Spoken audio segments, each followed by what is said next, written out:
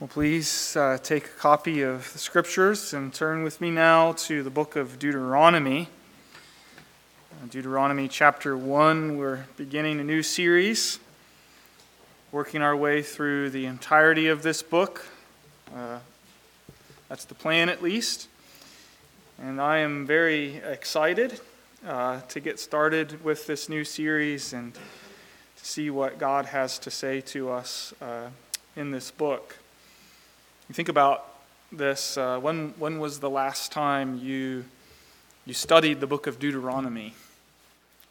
When was the last time you heard a sermon on the book of Deuteronomy? I think it's safe to say that this is a book that's often neglected by the church today.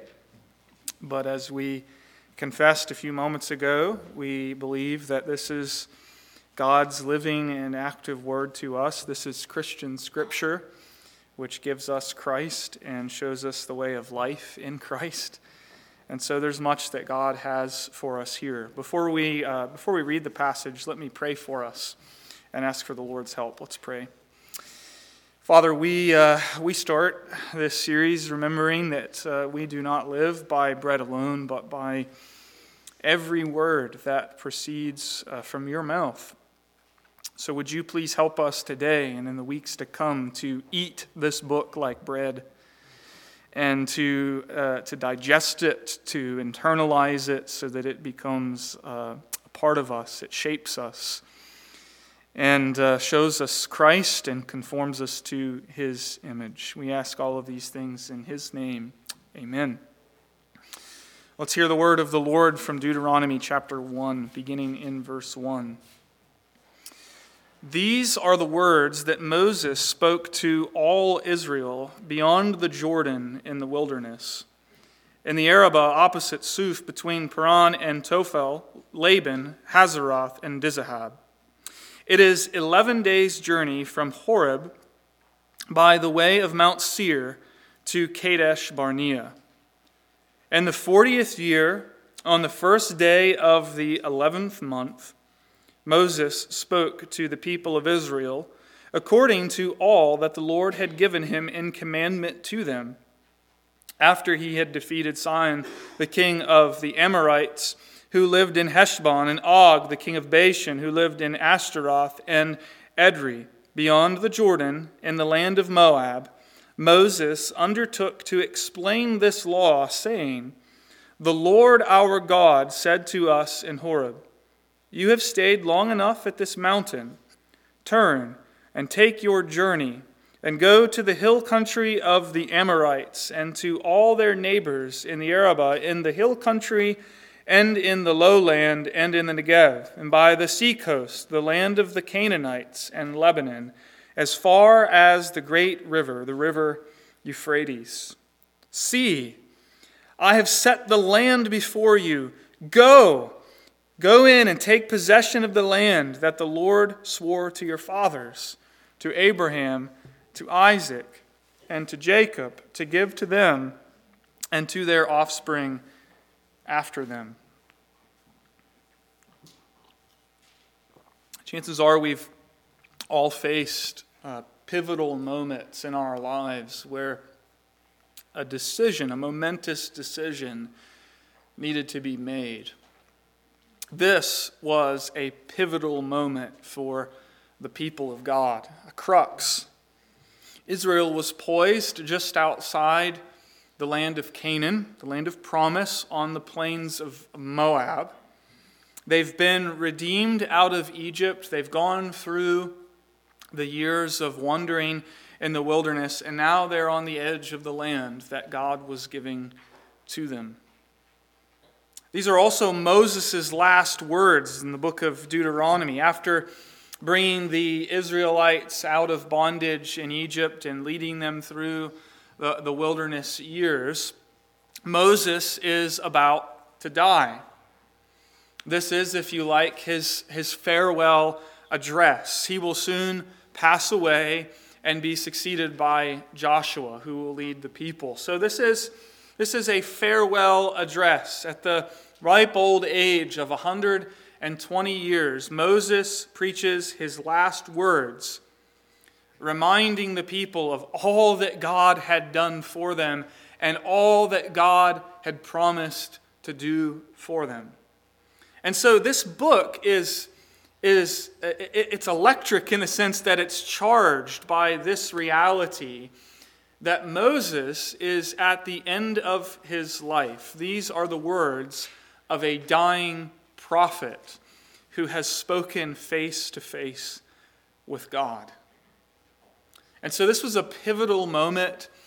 These were Moses' last words. And Moses sets life and death before the people.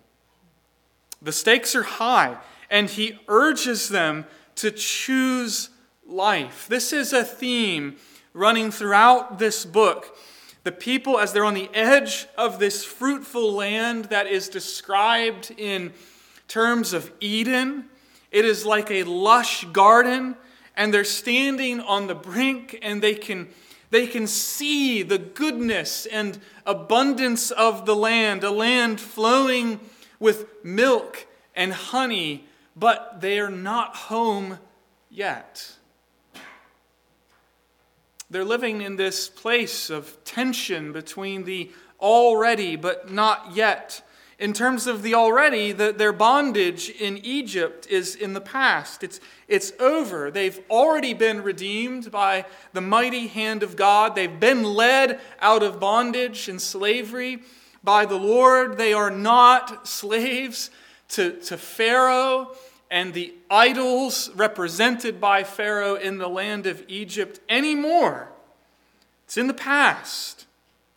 But in terms of the not yet, they are not yet settled in the land that the Lord is giving to them according to promise. But they haven't gone in yet to receive the inheritance promised to them. And so there's this tension found throughout the book, and I think if you fail to appreciate the tension, you'll fail to understand the message of the book of Deuteronomy. God's people are living in between. They've been redeemed, but they are not home yet. And they face a great moment of decision. And so do you. So do I. Think about it. We find ourselves in the very same position. God has called us to be His people. He has redeemed us, but we are not home yet, are we?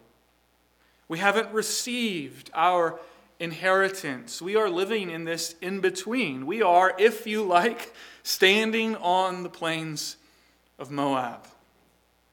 But what does that mean for us today? What does that mean for Christians living today? It means we have been redeemed out of bondage to sin and death and Satan by the blood of Jesus Christ, our Passover lamb. We have an inheritance promised to us. Remember when we worked through 1 Peter before this series? Peter talks about an inheritance in heaven being kept for you that is unfading, imperishable. It's being kept. But we haven't received it yet, have we? We have yet to receive the fullness of our salvation. We do not yet possess and enjoy our promised inheritance in Christ. On the one hand, we are not what we used to be, but on the other hand, we certainly are not yet what we shall be either. We are close. And perhaps even now, we get a taste of the powers of the age to come. We can see, at times we catch a glimpse of Canaan's fair and happy land. And like Israel, we look into the promised land, and there are times when we can almost taste it. But we're not home yet. And so we experience this same tension of living in between, and we face the very same choice. Will we choose to listen to God and live, or disobey His voice and go our own way? This is the decision that was set before the people of Israel, it's the same decision that is set before us. You cannot avoid it. Listen and live, or do what you think is best and seek your own security and satisfaction. Now, friends, the good news as we start this series in Deuteronomy is to be reminded that we're not alone as we face this great decision. One of the wonderful things the New Testament tells us about is the temptation of Jesus in the wilderness, setting it alongside of Israel. And you remember that Jesus crossed the river Jordan. He was led by the Spirit into the wilderness as the true representative of God's people. And he faced a great moment of decision himself. He was tempted by the evil one. And at this critical moment, when everything hung in the balance for our salvation, when he was offered a path that appeared to be so much easier, Jesus not only relied on God's word, he relied specifically on the book of Deuteronomy. In other words, he relied not only on the word of God in general, he relied on the book of Deuteronomy in particular. In the midst of Satan's unrelenting temptations, Jesus turned no less than 3 times to the book of Deuteronomy and said, "It is written, it is written, it is written." And that teaches us at least 2 important lessons, 2 things. First of all, we're going to unpack this as we move on in the book of Deuteronomy, but let's appreciate it up front that Jesus is the true Israel. He is God's faithful Son. He will do everything that Adam failed to do in the garden and everything Israel failed to do. He was led by the Spirit into the wilderness, a place of testing. And so we can say, where Adam failed in the garden to listen and live and chose death instead, where Israel failed in the wilderness, Jesus will eat and digest and live by these words.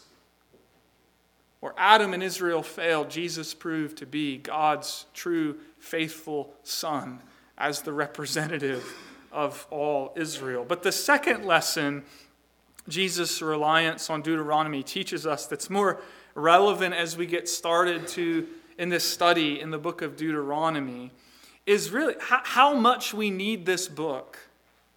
How much the Christian church and how much Christians today need the book of Deuteronomy.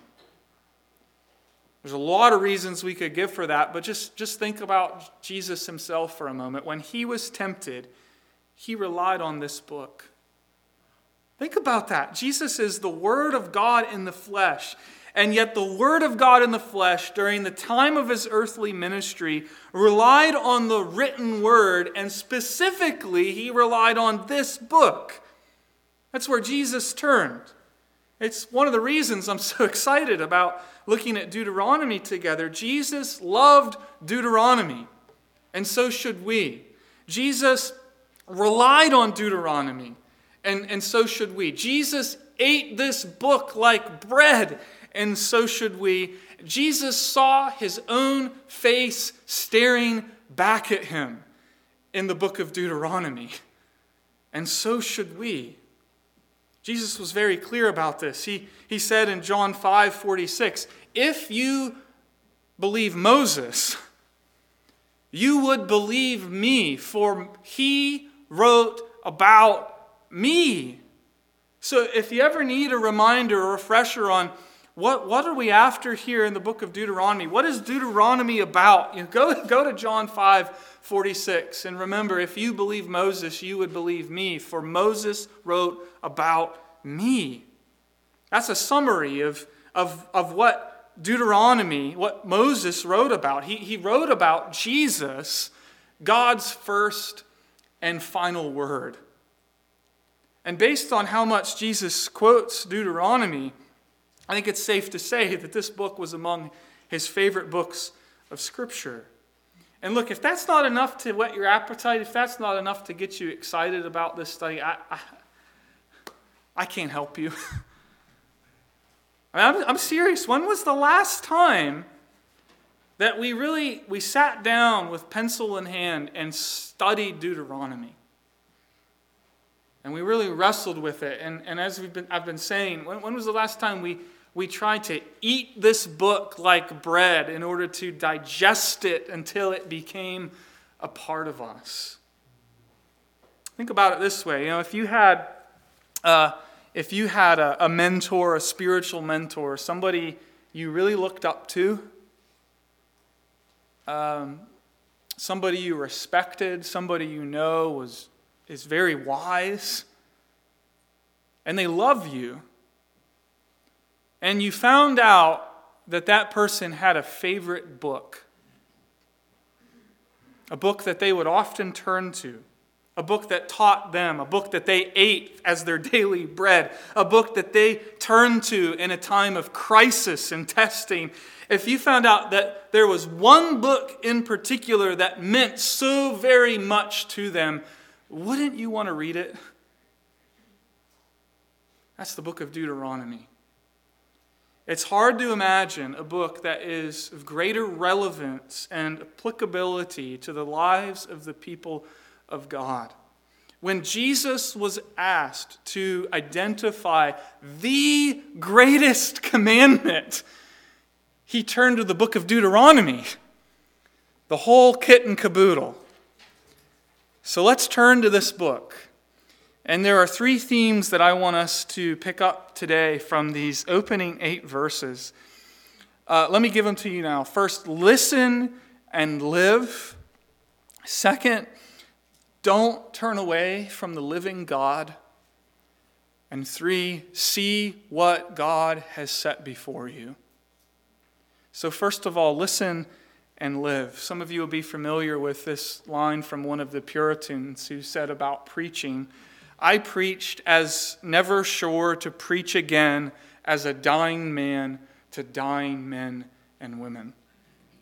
That's Moses right here. This is exactly what he's doing in Deuteronomy. He is preaching literally as a dying man to dying men and women. And that sense of urgency runs throughout this book because the whole book ends with Moses' death. It's charged by that reality. And the opening words of this book clue us in on how we are to hear and read the book of Deuteronomy. According to verse 1, Deuteronomy contains the speeches of Moses. Notice it doesn't say, "These are the words that Moses wrote." It says, "These are the words that Moses spoke." Well, later we'll read about him writing these words down, but primarily the book of Deuteronomy is, if you like, a book of sermons. Words that Moses proclaimed to the people of God, and this is his final message to them.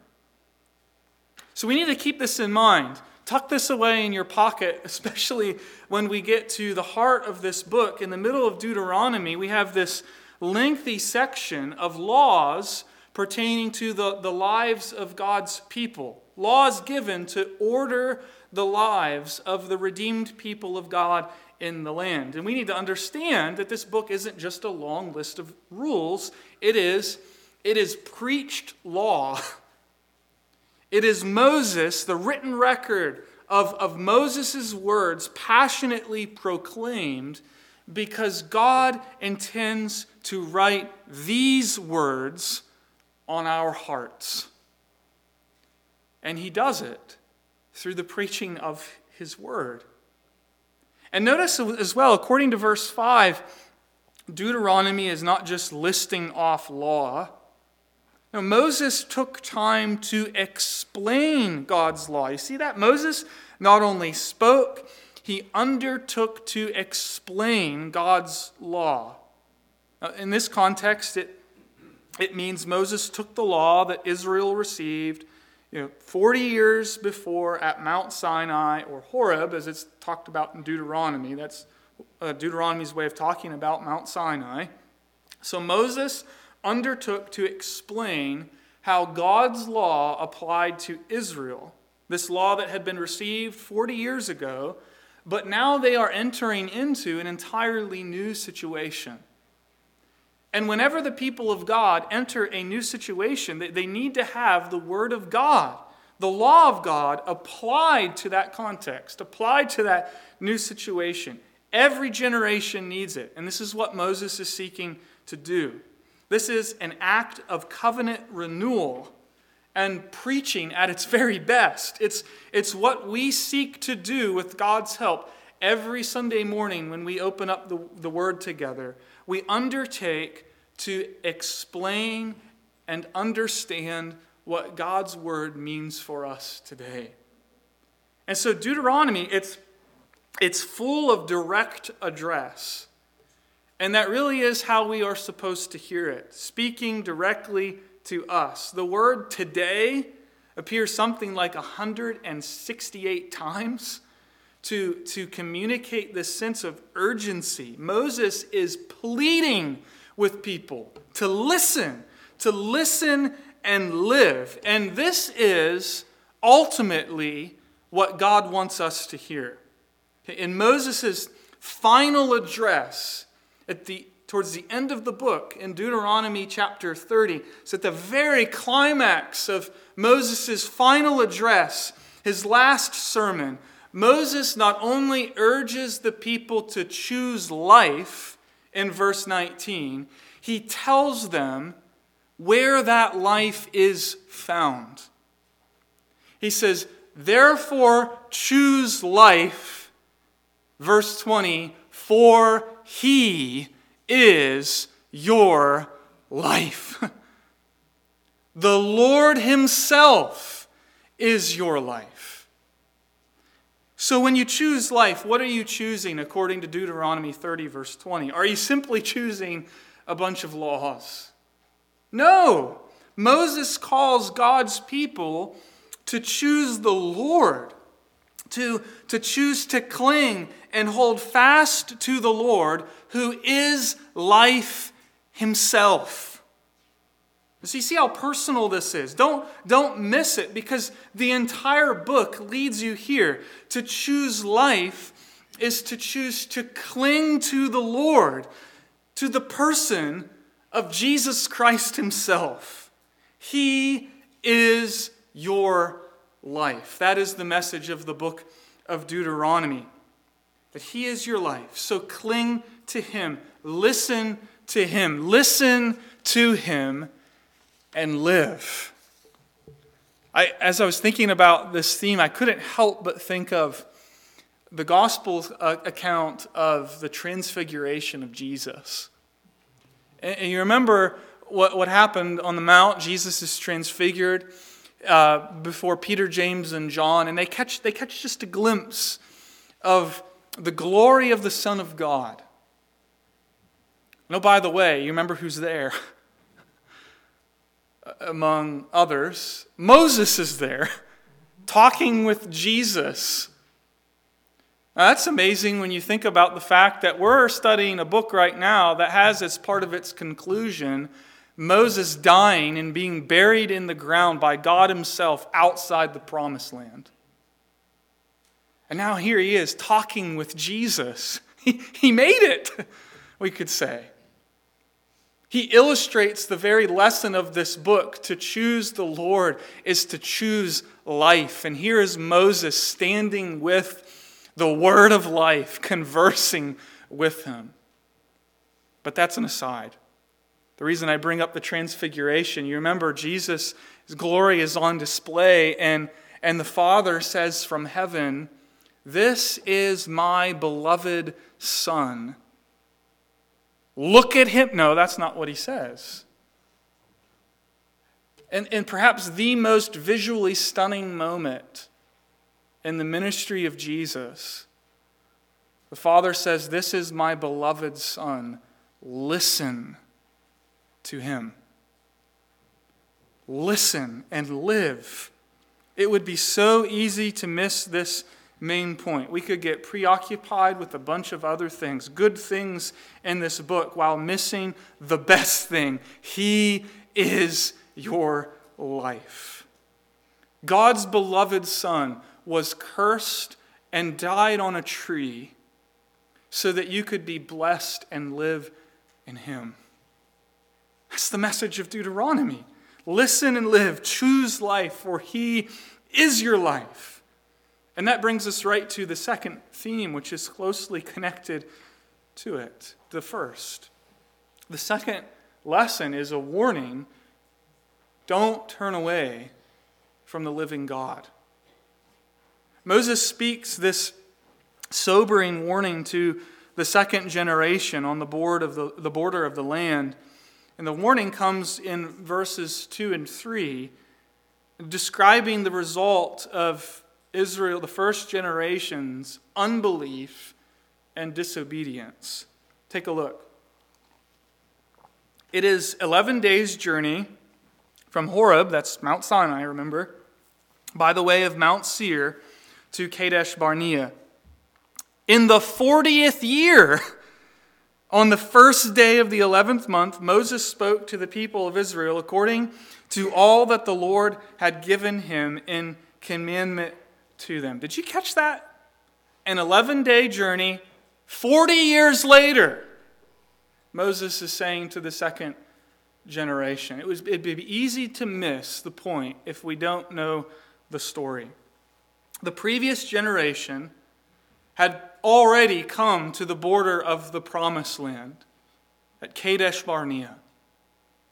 It's a story that's recorded for us in Numbers chapter 14. Moses will rehearse it here in Deuteronomy 1, beginning in verse 19. God had delivered Israel from slavery and tyranny and oppression and bondage and idolatry with many mighty signs and wonders. For their redemption, He had defeated the greatest superpower of the world at that time.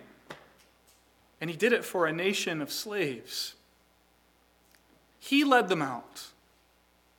They were baptized in the Red Sea. They ate bread from heaven. They drank from the rock. God was keeping His covenant promises to give His people a place to dwell, a place of rest and abundance and peace and joy for the people of God, where God would dwell in their midst. But when the time came for the first generation to enter into the land that God was giving to them,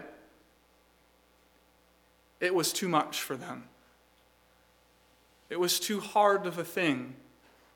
They were fearful at the report of the spies about the inhabitants of the land, and so they refused to enter in.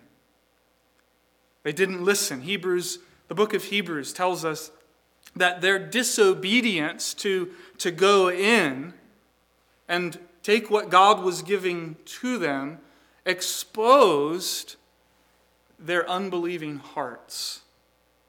They did not trust the Lord, and so they refused to obey the word of the Lord.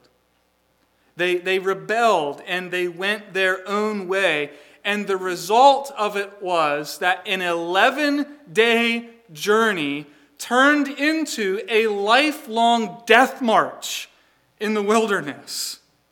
That's the warning of these verses, to remind the second generation that an 11-day journey to the Promised Land turned into a lifelong wandering in the wilderness until an entire generation was dead on the desert floor. Have you ever missed an exit on the turnpike? I have. A few years ago, we were coming back from Eastern PA from a wedding, and it was already late. I was so mad. You get into that cruise mode, and you're tired, and I just blew past our exit. It added another hour to our trip. Yeah, there's no way to turn around. There's no way to get back on the right direction. But imagine missing an exit, and there's no way for you to get back on track. Now you're stuck, and you just got to keep going, and there's no rest, and people are dying in the car. But for real. Your mom, your dad, they saw the mighty signs in Egypt. They got to walk through the Red Sea. They ate manna from heaven, but they did not enter into God's promised rest.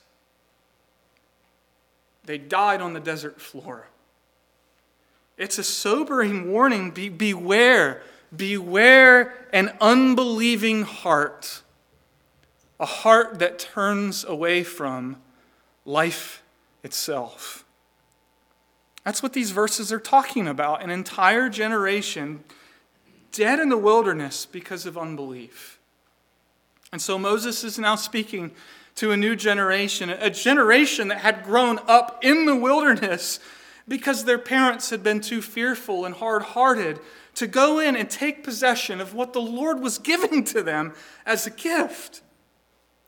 Moses, see, he begins with this warning, essentially saying, don't make the same mistake. Beware a hard, unbelieving heart that turns away from life itself and leads you to perish in the wilderness. Friends, that's what sin does. What a graphic illustration this is. This is what sin does. Sin turns an 11-day journey into a lifelong, aimless death march. When life with God in a land of goodness and peace and rest is held out to us as a free gift, and God says, go, take hold of life, enter in and receive what I am giving to you. And we say from our hearts, you drive a hard bargain, God. It's too much. You ask too much of us, God. And so we turn to our own way and we seek our own satisfaction. And it leaves us wandering around aimlessly until we are dead. Sin, what does it do? Sin wastes life until it's gone. That's why the second generation had grown up in the wilderness instead of a land flowing with milk and honey. So Moses is saying, don't waste your life or the life of your children in the wilderness.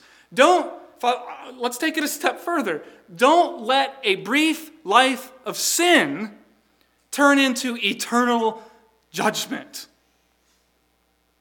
All of us face the temptation to close our ears to what God is saying, to harden our heart, to turn away from the living God and return to former ways, futile ways of our forefathers, the ways of those before God called us. We too can be tempted, like the Israelites, to long for Egypt and its pleasures and grumble against the word of God, finding it too hard. One of the things we learn from this first generation, it might be cliche, but it's truth. It's true, isn't it? That it's easier to get people out of Egypt than it is to get Egypt out of people. And truth be told, we're the same way. Even some of us who have been blessed to grow up in Christian families are tempted to think and believe that the world offers us something better, something more satisfying, something more substantive. And so we turn away from life itself. What happened to the first generation, the New Testament tells us, Paul tells us, happened for our instruction. You hear that? Okay, what is it meant to teach us? Well, one of the things it teaches us is the utter folly of unbelief and turning away from the God of life, the God who is life itself, who gives himself freely to us to be our life, the God who promises us peace and rest in a land that is flowing with good things. And the unbelieving heart opts to perish on the desert floor. It's foolishness. Beware an unbelieving heart. It does not lead to real joy and lasting pleasures. It leads to emptiness. It leads to wandering around aimlessly for the entirety of your life until you're dead on the ground. That's the lesson it teaches us. And friends, it's a warning we need to take seriously. God warns us in the Scriptures because he loves us. If you're a parent, I think you get that, right? You understand that as your children are growing up, you can't make decisions for them. So what you do in love is you warn them away from those things which you know are bad for them. Things that will bring harm to them. Things that will bring ruin.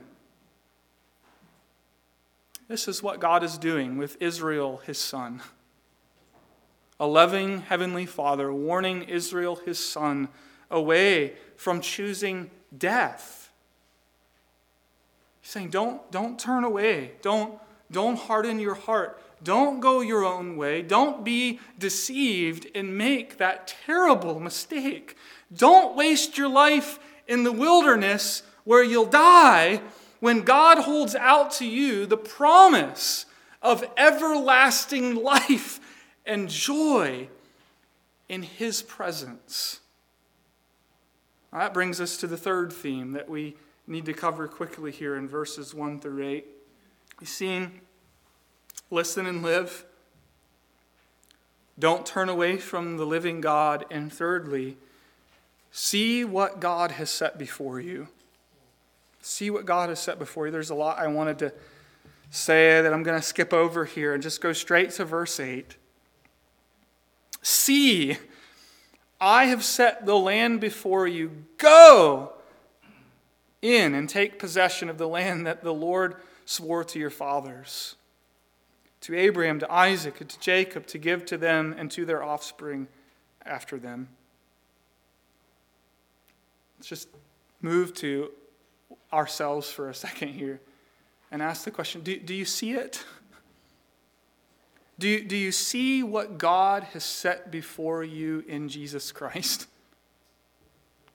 Can you see the land of pure delight?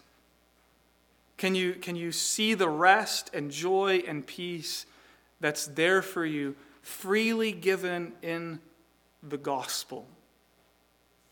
God is saying the very same thing to us today, brothers and sisters. See what I have set before you. Go! Go! Strive to enter into that rest. Now notice that this land is a free gift that calls Israel to faithful action. You see that? The land is a free gift that calls God's people to faithful action. It's a land that the Lord is giving to them, and they must go and claim what is promised to them. Now, both sides of that are absolutely crucial for us to understand the nature of the Christian life. Verse 8, it speaks of a free gift that calls Israel to faithful action. That is the Christian life, dear friends. A free gift that calls God's people to faithful action. The book of Hebrews is so helpful along these lines. And the book of Hebrews, in chapters 3 and 4, is reflecting on this very situation of God's people on the border of the land that the Lord was giving to them. And Hebrews says to us, to Christians living today, therefore, while the promise of entering rest still stands, let us strive to enter that rest.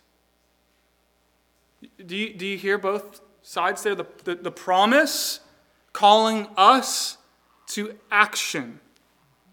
And we need to understand as we look at the book of Deuteronomy and study it, that the promised land for the old covenant people of God was a sign.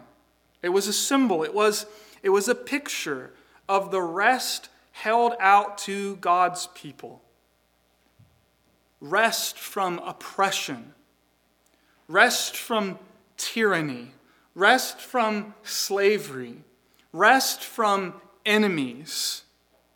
In a land of peace and joy and abundance.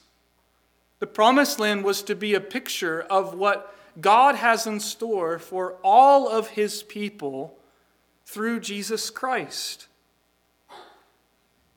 So one of the things we need to appreciate here is this dynamic of the promise calling God's people today to faithful action.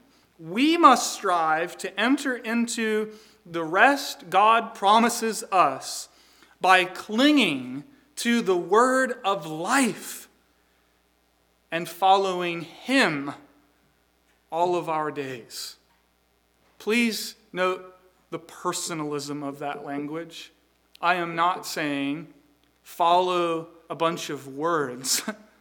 I am saying cling to Jesus and follow him. That is the call of the book of Deuteronomy. You know, one of the dangers we face in the Christian life, I think, is being deceived in one of two ways. The first way people are deceived is to really fail to see and appreciate that everything that we have is a free gift. Who sets it before you? God.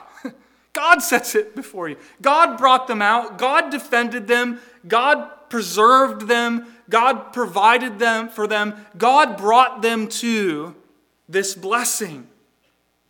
And he set the land before them. Nothing we have, least of all our salvation, is earned by our efforts. But friends, that does not mean that our effort does not matter in the believing life. I think we can so easily slip from an appreciation of God's free gift to presuming, well, I don't need to strive. I don't need to be killing sin. And so sin is killing you. But the other way we can be deceived is to fail to see that God's free gifts are intended to motivate and to empower faithful action. You know, we always say it this way, don't we? That we are saved by grace alone, through faith alone, but that the grace that saves is never alone. It always results in a life of obedience. And so Deuteronomy is saying to us, see what God has set before you. Look to Jesus. Fix your eyes on the author and perfecter of your faith, who for the joy that was set before him endured the cross, and take up your cross and follow him. He not only saves you from the penalty of sin, he saves you for a purpose, which is nothing less than life itself. So take hold of life. Let's hear the message of Deuteronomy. Take hold of life, that which is truly life. Let's listen and live, and seeing what the Lord has set before us as a free gift, let us strive to enter into his rest. And please pray with me. Lord, we thank you for the book of Deuteronomy, and as we get started seeing what you have set before us in Christ, we pray that you would strengthen and empower us to trust him and to faithfully live by his words. And we ask all of these things in his holy name. Amen.